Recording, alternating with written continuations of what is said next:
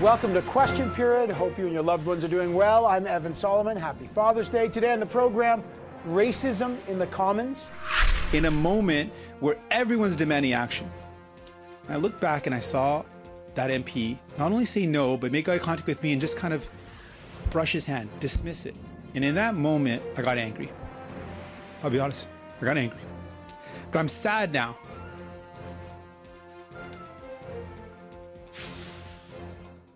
Because why can't we act? Why can't we do something to save people's lives? We can do something.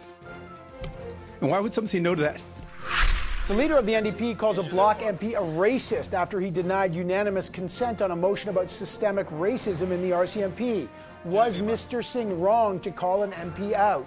And how should leaders deal with systemic racism in Canada? NDP leader Jagmeet Singh joins us. And then, show me the money. Our government will be releasing an economic and fiscal snapshot. This will give Canadians a picture of where our economy is right now, how our response compares to that of other countries, and what we can expect for the months to come. On July 8th, the federal government will tell Canadians just how much total money they've spent in COVID relief in something called a fiscal snapshot. What exactly is that? Do Canadians need more details? The Innovation Minister, Navdeep Bains, weighs in on that. And in the wake of espionage charges against 2 Canadians detained in China, should Canada ban Huawei from our 5G network? Then, international embarrassment. The seat on the Security Council was never an end in itself. It was merely a mean to an end. Canada will continue to play a leadership role and continue to defend and promote our values and our principles around the world. Canada loses its bid for a temporary seat on the UN Security Council after 5 years and $2 million spent lobbying the international community. What does that say about Justin Trudeau's global leadership? Does Canada need to do more to prove itself on the international stage, especially as the U.S. appears to be pulling back? The former U.S. ambassador to the United Nations, Samantha Power, joins us. Then the Scrum weighs in on the big winners and losers in this past week's Conservative leadership debate. This is Question Period. Let's go get some answers. Systemic racism. The idea has long been politically charged, but in the last few weeks, it's played out on Canada's political stage in a very dramatic way. First, the RCMP commissioner denied there was systemic racism in the force. Then she reversed course and agreed, yes, there is systemic racism in the RCMP. At the Conservative leadership debate on Thursday night, Peter MacKay and Leslyn Lewis agreed there is systemic racism in Canada, while Erin O'Toole and Derek Sloan refused to acknowledge it. But when NDP leader Jagmeet Singh put forward a motion calling for the acknowledgement of systemic racism inside the RCMP and for some ways to stop it, it was denied unanimous consent. Why? One MP, the Bloc House leader Alain Therrien, refused to support it. He also allegedly made a flippant gesture that angered the NDP leader, who then called him a racist. Mr. Singh refused to retract that comment, and he was booted from the House. The Bloc leader, Yves-François Blanchet, is now demanding an apology from the NDP leader and said if he doesn't, Mr. Singh should face a severe penalty. Again, a key part of this story is why did an MP deny there is systemic racism? But no member of the Bloc would join us to defend that party's position or even explain it. But was Mr. Singh justified in calling an MP a racist? Let's find out. He joins us now. Mr. Singh, always good to have you back on our program. I hope you and the family are well. The Bloc leader has asked you to apologize. You won't. Why not? This moment has never been about me. And certainly after what's happened, it's not about what happened between me and one MP. After taking the stand to fight systemic racism and trying to do something to push the Liberal government to actually act, the outpouring of love and response that I've received has basically been, you've captured the frustration that we feel. Indigenous leaders, chiefs have reached out, people have been saying, this is the pain that we feel, that why can't we fix this problem? And you captured that. Thank you so much for not apologizing for wanting to fight systemic racism. So at this point, to apologize would effectively betray all the people that now see themselves as mattering. Because for so long, it's exactly that. Racism sends this message that people don't matter, that your lives that are being lost, that doesn't matter. And standing up for them and I can't let those people down. You've said anyone who does not agree with the statement that there is systemic racism inside the RCMP is a racist. But look, the former commissioner of the RCMP, Brenda Lucki, the current commissioner of the RCMP formally said there wasn't. Then she said, of course, she reversed course and she said it was. And now you've got Erin O'Toole at the Conservative debate on Thursday refusing to say that there's systemic racism in Canada. So by your own standard, would, say, Mr. O'Toole qualify as a racist? Well, I want to be very clear about this moment. And I don't think it's important for me to go out and name everyone who's a racist. That would take me pretty much forever and it wouldn't really get us anywhere. But this moment is very specific. It wasn't about people saying things outside the House or people saying things in their own position and their own opinions. This is in a moment in the House where every other MP in that House agreed that this motion should go forward. The Speaker was about to pass it. One person stopped it, and this is a motion to acknowledge what the RCMP Commission had already acknowledged. So again, it just was the House coming together to say, let's make it really clear, it does exist, and here are some solutions. But in that context specifically, someone blocking that motion and blocking the opportunity to save some lives and to make some real change, that is racist. But that's okay. So this is a big word, and you know that when you call someone a racist, it's a very serious allegation. And even if many people agree with you that there's systemic racism in the RCMP, and I don't want to have that debate because every time these acts happen, it seems like we go back to square one, and I don't think that's the point here. But for example, in your motion, sir, you had ways to combat it. For example, allocating funding to social services. But I don't know why Mr. Therrien denied this. I have no idea. He won't talk, and we're trying to get him to talk. But as an example, let's say he said, look, I agree there's systemic racism, but I don't think we should be moving money away from the Mounties. I think we should be giving the money because rural police are chronically underfunded, and we should be giving them more resources. That's why I denied the unanimous consent on that motion. I didn't agree with what he was saying, and now suddenly I'm labeled a racist. Do you see why that with so little evidence, calling someone a racist can be perceived as, well, a little dangerous as well? Well, one is the RCMP has little impact on Quebec. It's a fully federally regulated policing service that has very little presence in Quebec. And if there is presence, it's mostly for Indigenous communities. So it doesn't make any sense that someone that represents just one province would care about a federally regulated policing service that doesn't actually impact the day-to-day lives of any of his constituents. The fact that he would oppose something really basic. In the motion, we said, given what we've seen recently where people who needed a wellness check or people who needed a mental health check, people who called the police themselves, ended up being killed by the police, that it's pretty clear that we should be responding to a healthcare crisis with healthcare workers. That it shouldn't be the police that are responding. I can't imagine in this moment how anyone would vote against that. But I also want to point out, this wasn't about an opposition party. This was a motion to push the Liberal government and the Prime Minister Trudeau, to take action. I wouldn't have needed to bring this motion forward if Prime Minister Trudeau would have actually done something about the systemic racism instead of the nice words, and I acknowledge he said nice words, but we need to go beyond the words. They become empty if there's not action. Just last question on this. So in reflecting upon this, it's been a couple of days, you and I have had a series of conversations about this. Do you regret calling this particular MP a racist? And would you then use that term again if someone doesn't agree with something that you agree with? Would you hesitate to call someone a racist in the House, or would you say it's time that we can do that now? Well, broadly, I will never hesitate to call out systemic racism and to push for change. On the specific, that's general. Specifically, that moment was very unique. And if that moment was ever recreated where one person stopped a motion that was going to make a difference in the lives of people and collectively acknowledge the systemic racism going on, that moment is so unique that I don't know if that moment would ever be repeated. If that exact moment is repeated, I wouldn't hesitate to do what I did. But my goal isn't to label people racist. That's not going to get us anywhere. In that moment, I think it was appropriate.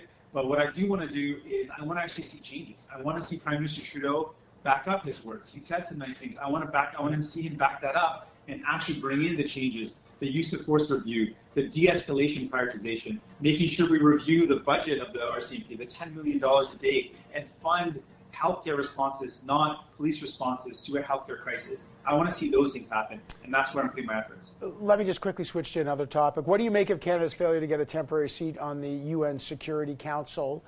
Does it tell you anything about Canada's foreign policy? Well, I certainly think it does signal that our foreign policy is not something that was supported by the world. They didn't think that we had what it took to be a member. I also want to point out, I believe Canada has had a rich history of being a force for peace and for justice in the world, and I was looking forward to us playing that role again. But clearly, our actions weren't good enough to reach that point, and I think we need to improve. I think we need to do a better job as a country, and I'm going to continue to push Prime Minister Trudeau to do a better job of standing up where it's important to stand up and calling out injustice where it is. Just specifically, what do you think, from a foreign policy point of view, Canada could have done differently that might have made a difference that we did not do? I think, given the very troubling comments of President Trump and the unwillingness of Prime Minister Trudeau to call that out, I think that's something that's glaring and obvious. People want to know that someone on the Security Council is willing to call out America or to criticize when American policies are not appropriate, when the Prime Minister or when the President says things that are incredibly dangerous. I think that might have been one specific thing, but I can't tell what the exact reasons are. All right. I really appreciate you joining us. Jagmeet Singh, thank you so much. Thank you. Thank you. All right. Coming up next, the federal government is giving in to opposition demands to provide Canadians with a fiscal update. Well, it's called a fiscal snapshot. What does it actually mean, and how much has the government actually spent? What about the revenues? The Innovation Minister, Navdeep Bains, joins us for that and lots more. Stay right here with Question Period.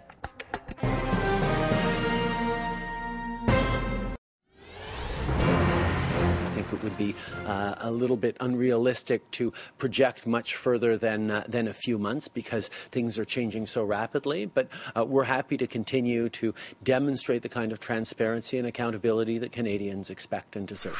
It's not a budget. It's not even a fiscal update, but the federal government will be releasing something called a fiscal snapshot. The figures on how much they've spent on the coronavirus relief since the pandemic started. Now, the Parliamentary Budget Officer has predicted, with all the new spending, the deficit could be well over $250 billion. And just this week, the Prime Minister announced an 8-week extension to the Canadian Emergency Response Benefit, the CERB that over 8 million Canadians have availed themselves of. How much does the government have left to spend, and just how bad is the economic outlook? To talk about that and more, the Innovation Minister, Navdeep Bains, joins us. Great to have you here, and I hope you and the family are well. Can you tell us what the difference is between a full fiscal update and a fiscal snapshot? It's a great question, Evan, and I think context is important. We are in this unprecedented time dealing with this healthcare crisis, and therefore we recognize it's extremely difficult to project with any degree of certainty long-term forecasts around GDP, for example. And so therefore, what we're doing is we're sharing with Canadians a snapshot, looking at the different costs that we have incurred in light of the COVID-19 crisis, as well as how do we compare with other jurisdictions. And we want to be transparent with Canadians, and I think Canadians will look forward to those details that will be shared by the Minister of Finance on July the 8th. The only issue is that the PBO has repeatedly told me, Mr. Bains, that he can do basically a fiscal update, and the government should be able to do one. It's urgent that they do so to get not only a sense of where we are today in a quote-unquote snapshot, but where we're going. We have unprecedented spending, and a lot of the critics of your government have said, you guys keep saying that you're so transparent. Look, just in the last week, you gave parliamentarians a grand total of 4 hours to analyze $87 billion of spending. So is this enough oversight, or is your government essentially skirting around the deficit size? Look, we know that we needed to make investments because we told Canadians to stay home. We said keep social distance, stay self-isolated. We basically essentially shut down the economy to save lives. And we know that comes at an enormous economic expense and outcome. And we're going to share that information and share the different programs and measures we put in place to support Canadians through direct income support, measures that we put in to support businesses through liquidity measures. And we're going to provide those details. We've been doing so on a regular basis. Evan and I have appeared before committees, the industry committee to answer questions. I'm on a regular basis answering questions from parliamentarians, particularly the opposition, on some of the measures we put forward on Made in Canada initiatives. So we've been extremely transparent and engaged in the political process. And on a daily basis, the Prime Minister is out there every single day answering questions related to the expenses and related to the investments that we've made. Respectfully, it's not that you guys haven't been talking about it, but let me just give you an example on the $87 billion, okay? Parliamentarians had 4 hours. It was either accepted or not. Under normal parliamentary procedures, which your government has not decided to institute, there would be a standing committee that would be able to analyze that. That committee could make suggestions. They couldn't spend more money, but they could certainly spend less money. That kind of rigor, they could call witnesses. That kind of rigorous oversight is not there. Again, we are in an unprecedented spending moment. There are people that are worried about what will happen in the next 10 years because of this spending. Why not just go the extra mile, put a full fiscal update there, and if you have to redo it again, do another fiscal update? Why not? Canadians know that the situation is incredibly dynamic and fluid, that if we try to make predictions 3 months from now or 6 months out, going out, that we don't know where the second wave or third wave may emerge within Canada or globally, and the impact that will have on the Canadian economy. We're a trading nation. We depend on other countries as well. So the point I'm making, Evan, is there's so many different elements at play. Right. And what we need to do with Canadians is be incredibly transparent and share with them the information that we have and be upfront and clear with them about the kinds of investments we're going to continue to make. Really, the core issue here is, did the measures that we put forward save Canadian lives? And we believe they did. And how do we compare with other jurisdictions? Those are the two key elements that we will be sharing coming out of the snapshot. Minister, I got to ask you about China. They've now charged the two, Michael Spavor and Kovrig, with espionage. They're clearly sending a message in the wake of the Canadian judge's decision to let the case against Huawei exec Meng Wanzhou proceed. You're the Minister of Industry. A lot of folks are saying we got to do something. What we've been doing is not working. There should be Magnitsky sanctions. Maybe they've put sanctions on our goods. What will Canada do to respond to this that may be necessary to save the lives of those two Canadians? You're absolutely right, Evan. This is extremely disappointing, the recent developments that have occurred. We've been engaged on this file. We've been applying a lot of pressure, and we're going to continue to advocate for their immediate release. Some people in Canada talk about the 5G decision, the decision that I'm responsible for in terms of making sure that we protect Canadians' safety and security. Bottom line is we will do whatever it takes to make sure we get those Canadians home back safe. Okay, but let me just press, because you guys have been doing a lot and nothing's worked. Let's just get specific. Other countries have said no to Huawei's 5G. This is right in your wheelhouse, sir. When will Canada make a decision on 5G and Huawei? And given what's happening, how could Canada accept Huawei as part of our 5G? So the rollout of this 5G technology needs to be done in a safe and secure way. We've engaged with the allies. I work very closely with the telecommunications sector. I also engage and work very closely with the national security experts as well. And one thing I want to tell Canadians, that we never have and never will compromise on national security. And we will make a decision when it's in our best interest. And we will do so by doing the appropriate due diligence and doing the homework. We're not going to be bullied or pressured by any country. Okay, but when? They're clearly bullying and pressuring Canada. People have been waiting for years. Every other country in the Five Eyes has made their decision, but Canada, what is holding you back? Look, we're an independent, sovereign country. We will decide on our own terms when we want to move forward and proceed with this decision, and we will share that with Canadians. But make no mistake, Evan, when it comes to the safety and security of Canadians, that's going to be the central deciding component of how we move forward on rolling out 5G. Okay, let me just ask you one last question. Do you, as the Minister of Industry and Innovation, do you believe that Huawei is an instrument of Chinese foreign policy? Clearly, they are applying pressure, and they recognize that they need to get ahead of this technology. And this is, in the geopolitical context, a very important issue. And there are many factors that we're taking into consideration. So I work very closely with François-Philippe Champagne, the Minister of Foreign Affairs. I work closely with Bill Blair, the Minister responsible for public safety. So this is not simply a decision for me, but it's a whole of government decision. And we're going to look at all the relevant aspects. But bottom line is, this is about keeping Canadians safe and secure, and that will guide our decision. I got to leave it there today. Minister Bains, thanks for joining us. Appreciate it. Thanks very much for having me. And happy Father's Day. Coming up, thank you so much, Evan. Was Canada's failure to win a temporary seat on the UN Security Council a rebuke of Justin Trudeau's leadership or foreign policy? Should Canada be doing more to contribute to the international community? We'll speak with the former U.S. ambassador to the United Nations. Samantha Power joins us with her view on that. Stay right here with Question Period.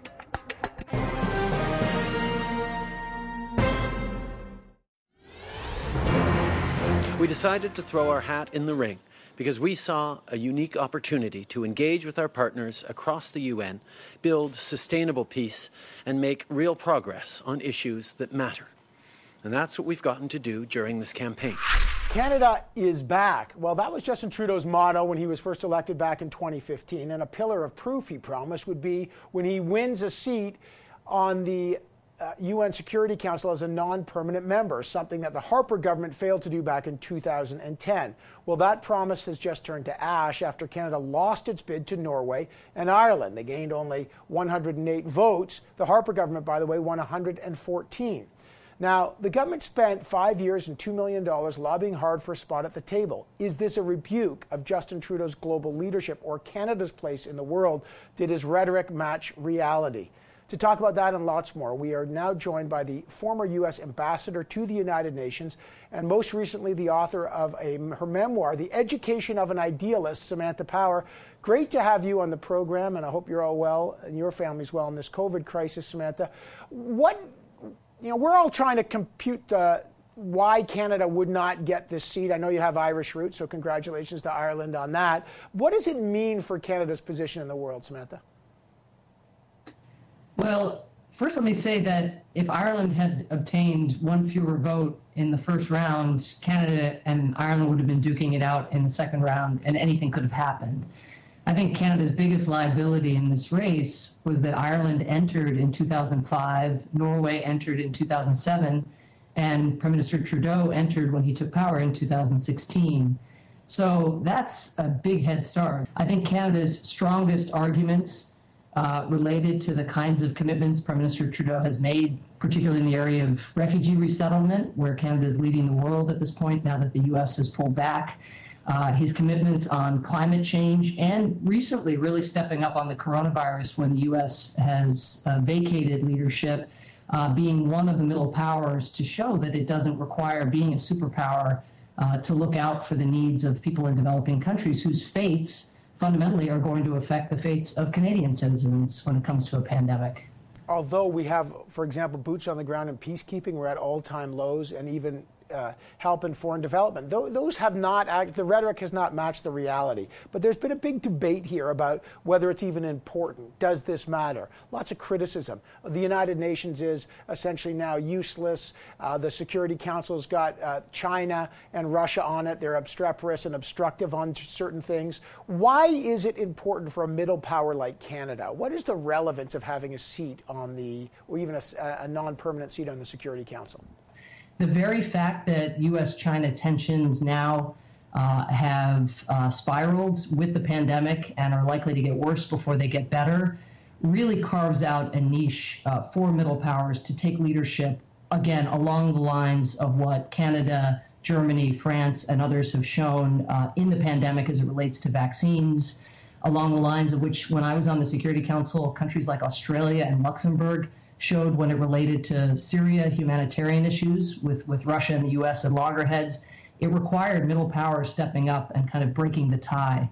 So you'd be surprised what middle powers can get done. But more broadly, with the Security Council perhaps likely more gridlocked in the years ahead than it has been since the end of the Cold War, I think we're going to have to look for democracies establishing networks and kind of informal coalitions outside the Security Council.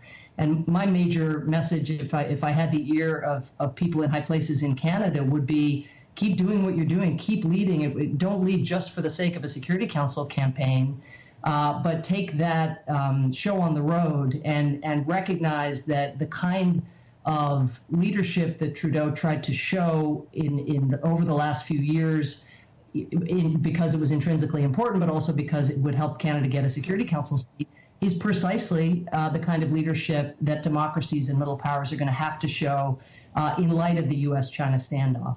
Let's talk. You've said a number of times the U.S. under Donald Trump has retreated from the world stage. You've said openly in a series of interviews that they've bungled their response to COVID. These all have kind of consequential political and geopolitical consequences here.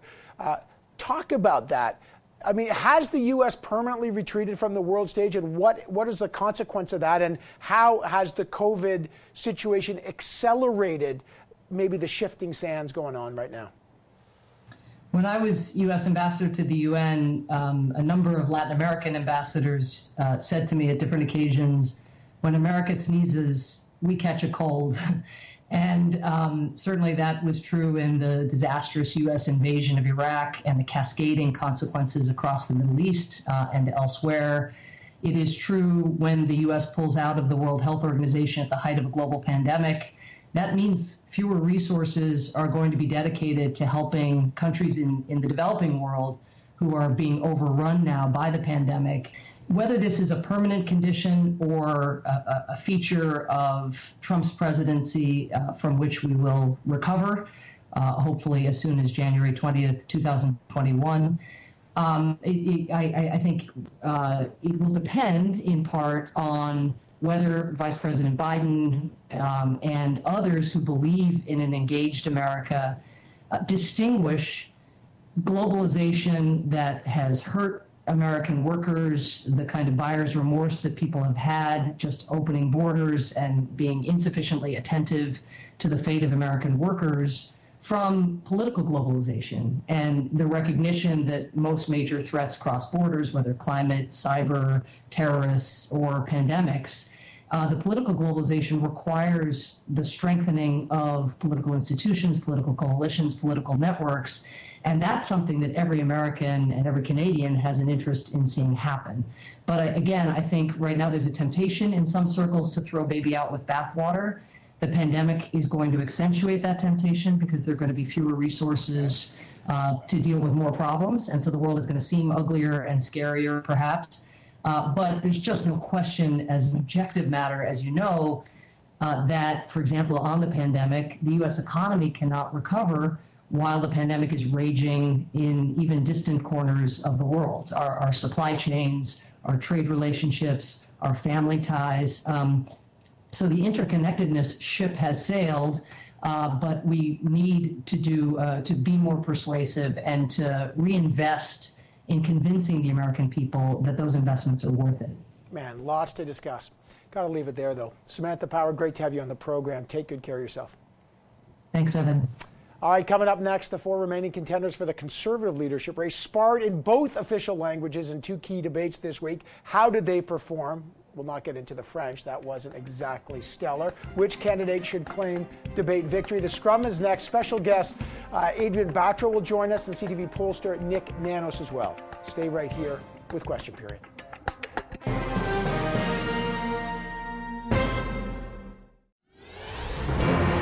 It's time for a true blue conservative who can win the next election and get our country back on track. I'm supported by conservatives across the country. Social conservatives, fiscal conservatives, new voters, new Canadians, en anglais et en français. We need a leader who attacks liberals, not conservatives. I will never give an inch to political correctness. I won't cede an ounce of our sovereignty to international organizations. I'm the only candidate that is committed to defunding the World Health Organization and getting Canada out of the Paris Agreement. I am the right leader with the right policies at the right time. I am the leader that can withstand the illiberal attacks and the lies about who we are as Canadians.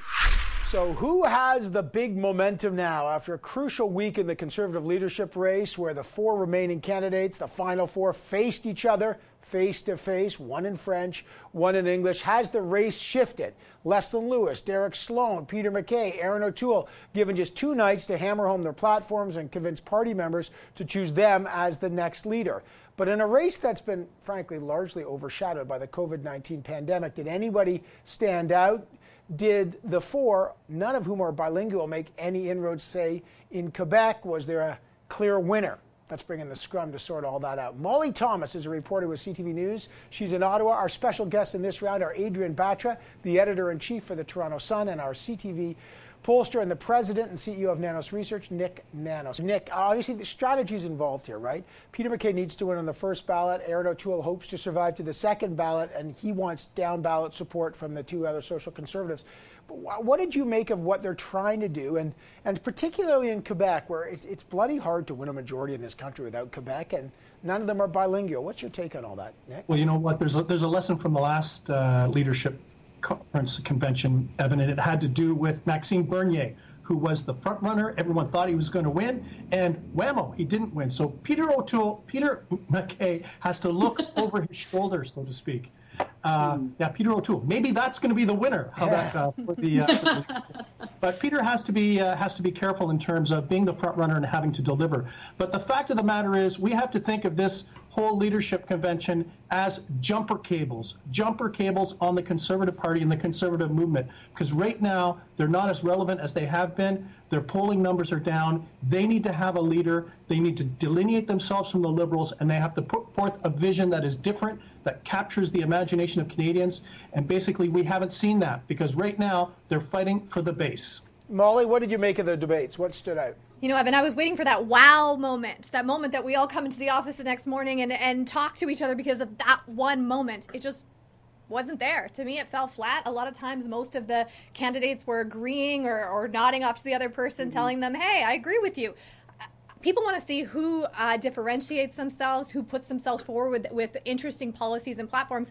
The one thing I thought was most interesting was after the debate, when the candidates were fielding questions. I thought Peter MacKay actually handled himself probably the most ministerial in terms of being willing to engage with the questions, answer the questions that were put in front of him. And he even pointed out and said, yes, there is systemic racism in our country, something that Aaron O'Toole wasn't willing to use those exact words. And I want to get to that, but real quick, Adrian, are social conservatives, and there's two of them in the final four, are they kingmakers, and has their power ascended? I know they were very critical in getting Andrew Scheer elected in that final ballot, but now for that party that always says we don't want to talk about social conservative issues, we don't want to talk about abortion, LGBTQ issues, those are settled. They're clearly not, if these debates are any indication. Are social conservatives kingmakers? No, I don't think so. Not this time around, because I don't think that Sloan or Lewis have enough of a groundswell of support in order to overtake either Aaron O'Toole or Peter MacKay. I still maintain that this is Peter MacKay's to lose in terms of the performance and sort of where the party wants to see itself moving. And that is along a Peter MacKay type of progressive conservative leadership. And I think that that's important. But I would only other say, with respect to the Quebec question, you know, there's things that the Conservatives can connect with Quebecers. Look, they believe in some fiscal conservative policies. If they can target and look at those sorts of things, I think we can look perhaps beyond the ability to connect with them on a language basis perfectly. But if you are capable and competent enough to connect with them on other issues as well, that's what matters. Nick, just weigh in quickly on that social conservative issue and how that plays out in the polls.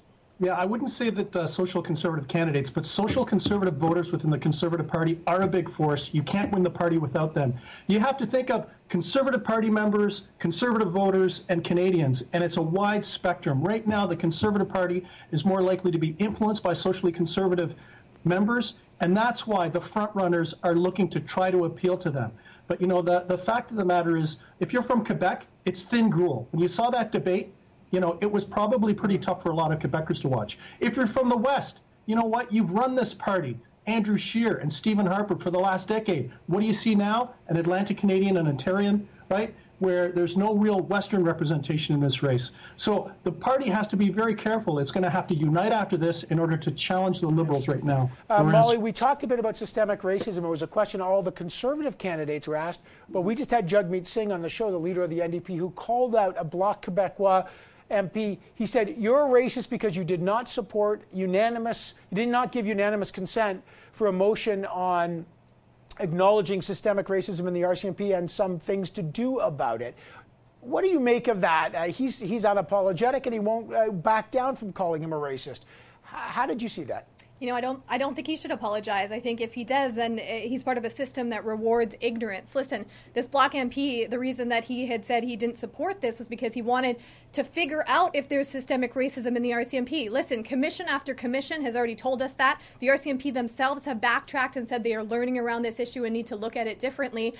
Canadians across this country are sharing their racialized stories, and somehow you still need to figure that out. What that does for me is that it keeps the status quo in place. It may be subtle racism, but that's what systemic racism is in our country. It's subtle, it's nice, it doesn't seem like it's that far.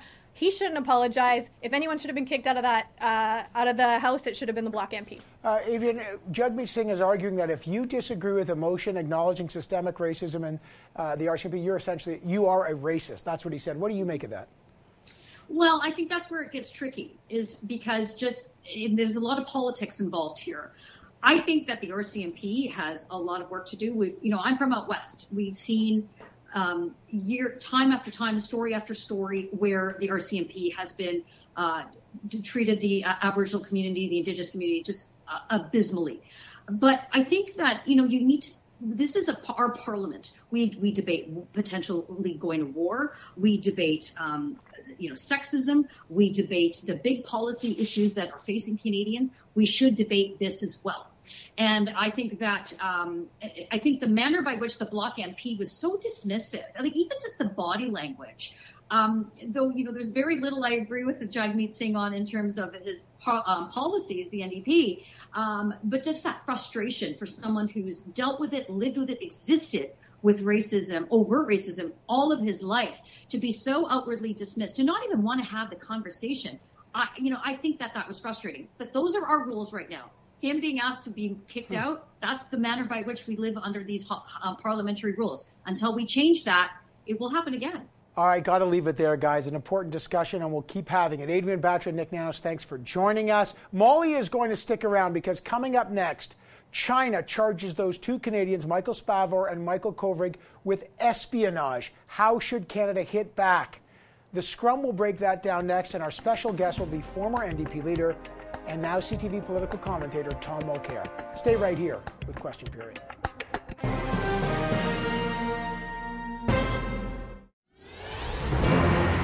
We will continue to ask the Chinese and put pressure on the Chinese government to cease the arbitrary detention of these two Canadian citizens who are being held for no other reason than the Chinese government is disappointed with the independent proceedings of the Canadian judiciary. China hits back in what appears to be a retaliation for a Canadian judge's decision to let the extradition case against Huawei executive Meng Wanzhou proceed. China has now charged the two Michael Spavor and Michael Kovrig, with espionage.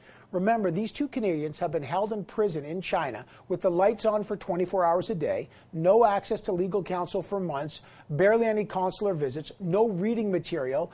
And the conviction rate in China, by the way, is about 99.9%. So how should Canada respond? To talk about that and the upcoming fiscal snapshot on July 8th, whatever that means, the Scrum is back. Molly Thomas is back, and joining us for this round, Joyce Napier, CTV's Ottawa Bureau Chief, is here, and our special guest is the former NDP leader and current CTV political commentator, Tom Mulcair. Tom and Joyce, welcome.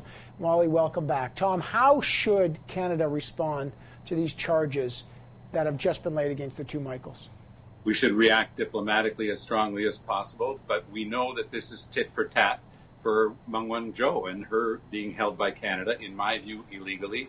If you look at the general provisions of our Extradition Act and the specific provisions of our treaty with the United States, it's quite clear that if it's political, you're not allowed to hold the person. Mr. Trump made it clear that it's political when he said he could let her go, even though it's Canada that's holding her, if he got the trade deal that he wanted. So it's obviously political.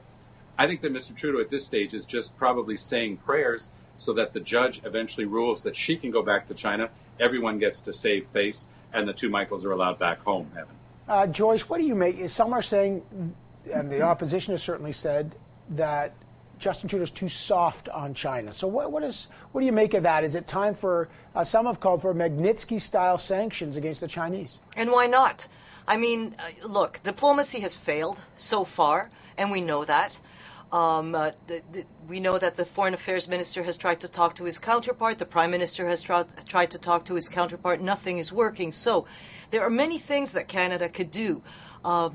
Chinese student visas, for instance. That's one thing that was suggested to me because we've been having these conversations, as you know, Evan, for 500 days or more that these two men have been arbitrarily detained in China. So there are things, but probably continuing to go to the allies because that's what they've done and remind the Chinese that these are arbitrary detentions. But there is really, not a lot that Canada can do as a power on its own. That is probably Justin Trudeau's biggest problem, and right. Would be the biggest problem of a Conservative Prime Minister as well. It's not because it's a Liberal Prime Minister that he's having these problems. It's because it's right. Canada that we are having these problems, and that we don't have such a strong voice with China, who will continue probably to punish Canada on trade issues as well. Molly, what does this say about Canada's foreign policy and what Canada may have to shift, if anything? Some have said, again, Trudeau's just too soft on China. Yeah, I mean, Trudeau came out and is saying, we will continue with public and private means. That's just not good enough. These men have been in solitary confinement for more than 550 days. They haven't seen their lawyers for months. And these are Canadians that are sitting under charges now, which generally lead to some kind of a conviction in China. This is scary. And I agree with Joyce.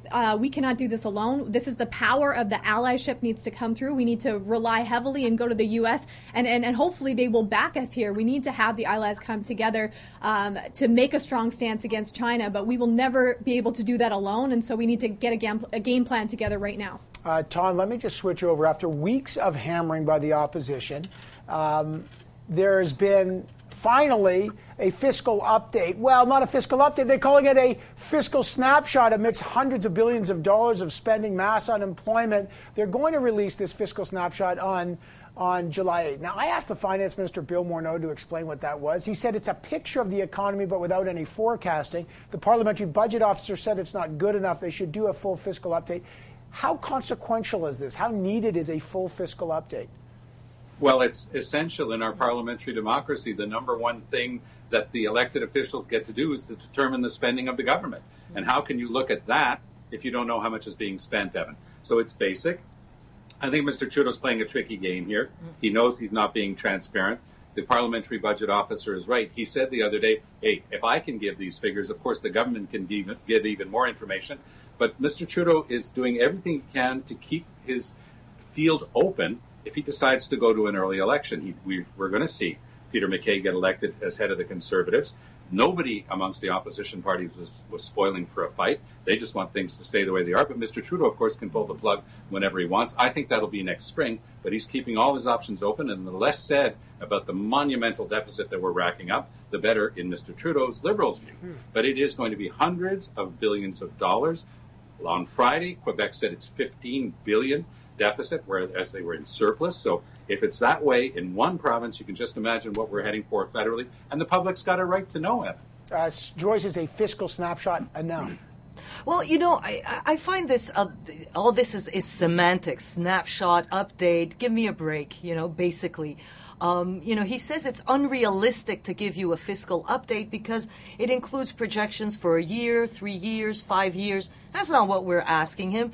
It would be sort of like what he's saying is, well, I can't go running with a friend because I haven't been in the Olympics. Nobody's asking you to go to the Olympics. We're just asking you how much. That's the question that Canadians want to know. How much and how are you going to pay it back? And if you can't give us 5-year projections, everybody understands that in this particular context, but you can if the PBO can do it, and we've been saying this for a while. Why can't the government do it? They've got a whole finance department, and I can tell you, for having spoken to these people, they're really smart people, and they could give us something of an update just for transparency's sake. Yeah, and Molly, just so people know, this is going to do revenues and spending to give a snapshot, but when you're budgeting, you do need some kind of projection because a lot of people are demanding, what's the plan to get out of this thing after maybe the crisis ends? What's your take on this? Absolutely. They need to put something out there, even if they need to update that. Again, that's what a fiscal update is. People expect that things are going to change, and as we have so many unknowns about COVID,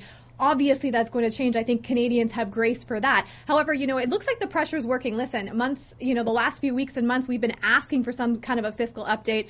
Anything, and the Prime Minister has diverted away from that consistently. So I think the pressure of the questions of Canadians being concerned about this and the PBO actually putting out real numbers that make Canadians be like, okay, well, what is the government saying about this, puts the pressure on the Prime Minister to at least give us a snapshot. Hopefully the next time it's a fiscal update. Tom, just before I let you go, you did mention earlier in our conversation you're predicting Peter MacKay is going to win the crown in the Conservative race after watching 2 debates. Just real quick, your assessment of that debate. Now, there was a French language debate. It's hard to win a majority without going through Quebec. Did they make any inroads in Quebec? What's been the view there? Both MacKay and O'Toole have passable French. O'Toole's capable of formulating maybe a more complex idea than Mr. MacKay, but he stuck to his script. He got through it okay. The other two don't speak French, and they're not in the race, but not because of that. I think that Mr. MacKay performed so well in the English language debate last Thursday that it's going to be clear to Conservative voters that he is the person who might be able to take on Justin Trudeau's Liberals in the next election. Mr. O'Toole is going to be ready maybe sometime in the future. He'll never regret having made his effort at it, but it's quite clear between the two, in my view, Evan, that Mr. MacKay has got this one. All right, guys, I got to leave it there. It's fascinating stuff. Tom Mulcair, Joyce Napier, Molly Thomas, great to have all of you here. By the way, Tom, happy Father's Day, and to all the dads out there, happy Father's Day. Enjoy this moment to my beautiful father who gave me my passion for political news and journalism. Happy Father's Day. I love you, Dad. We will be back here in 7 short days, and make sure you join us at 5 p.m. Eastern tomorrow for Power Play on CTV News Channel. Take good care.